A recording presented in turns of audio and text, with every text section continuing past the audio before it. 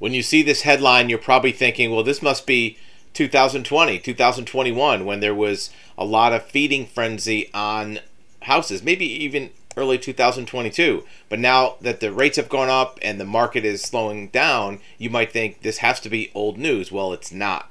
This is actually from October of 2022, where there's still home buyers that are facing bidding wars, high prices on homes, and now on top of that, you have higher interest rates. This article mentioned 6.7% rate.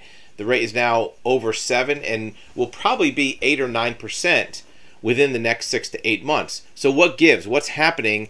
And what are the prospects for the future home buyer? Well, here's the problem. Home buying is not going to be dependent on prices going down. Everybody wants prices to go down except for the current owners, of course.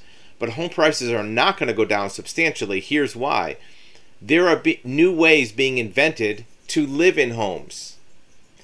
The traditional buy a house, get a 30-year mortgage is really unsustainable, even for current buyers, for the majority of current buyers. We'll talk about another subset that's continuing to buy homes even with high prices.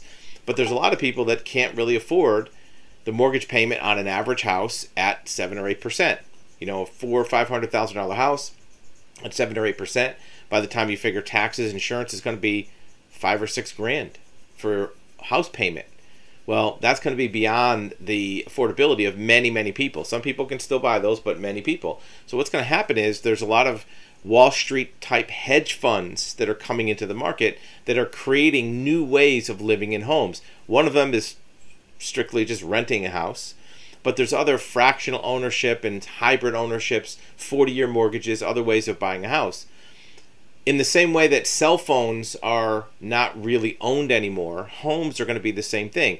Back in the 80s and 90s and early 2000s, you bought a cell phone, you paid a few $100, you got a phone, end of story, right? And you paid your monthly fee for your service. Now, how many of you have cell phones that you actually own, that you paid actual cash for the phone? Most of you are on a plan where the phone price is actually a monthly fee. It's kind of like rent to own or financed. There's not really an option to buy a phone for cash. You can, but if the phone's going to be $1,000 or $1,500, most people don't want to come out of pocket that much for a cell phone, especially when you're going to replace it in 2 or 3 years. So this type of ownership is migrating to real estate. The other problem is there's still enough buyers willing to pay the higher prices for homes and the 8% mortgage or pay cash. There's still enough people for the inventory. That's the problem.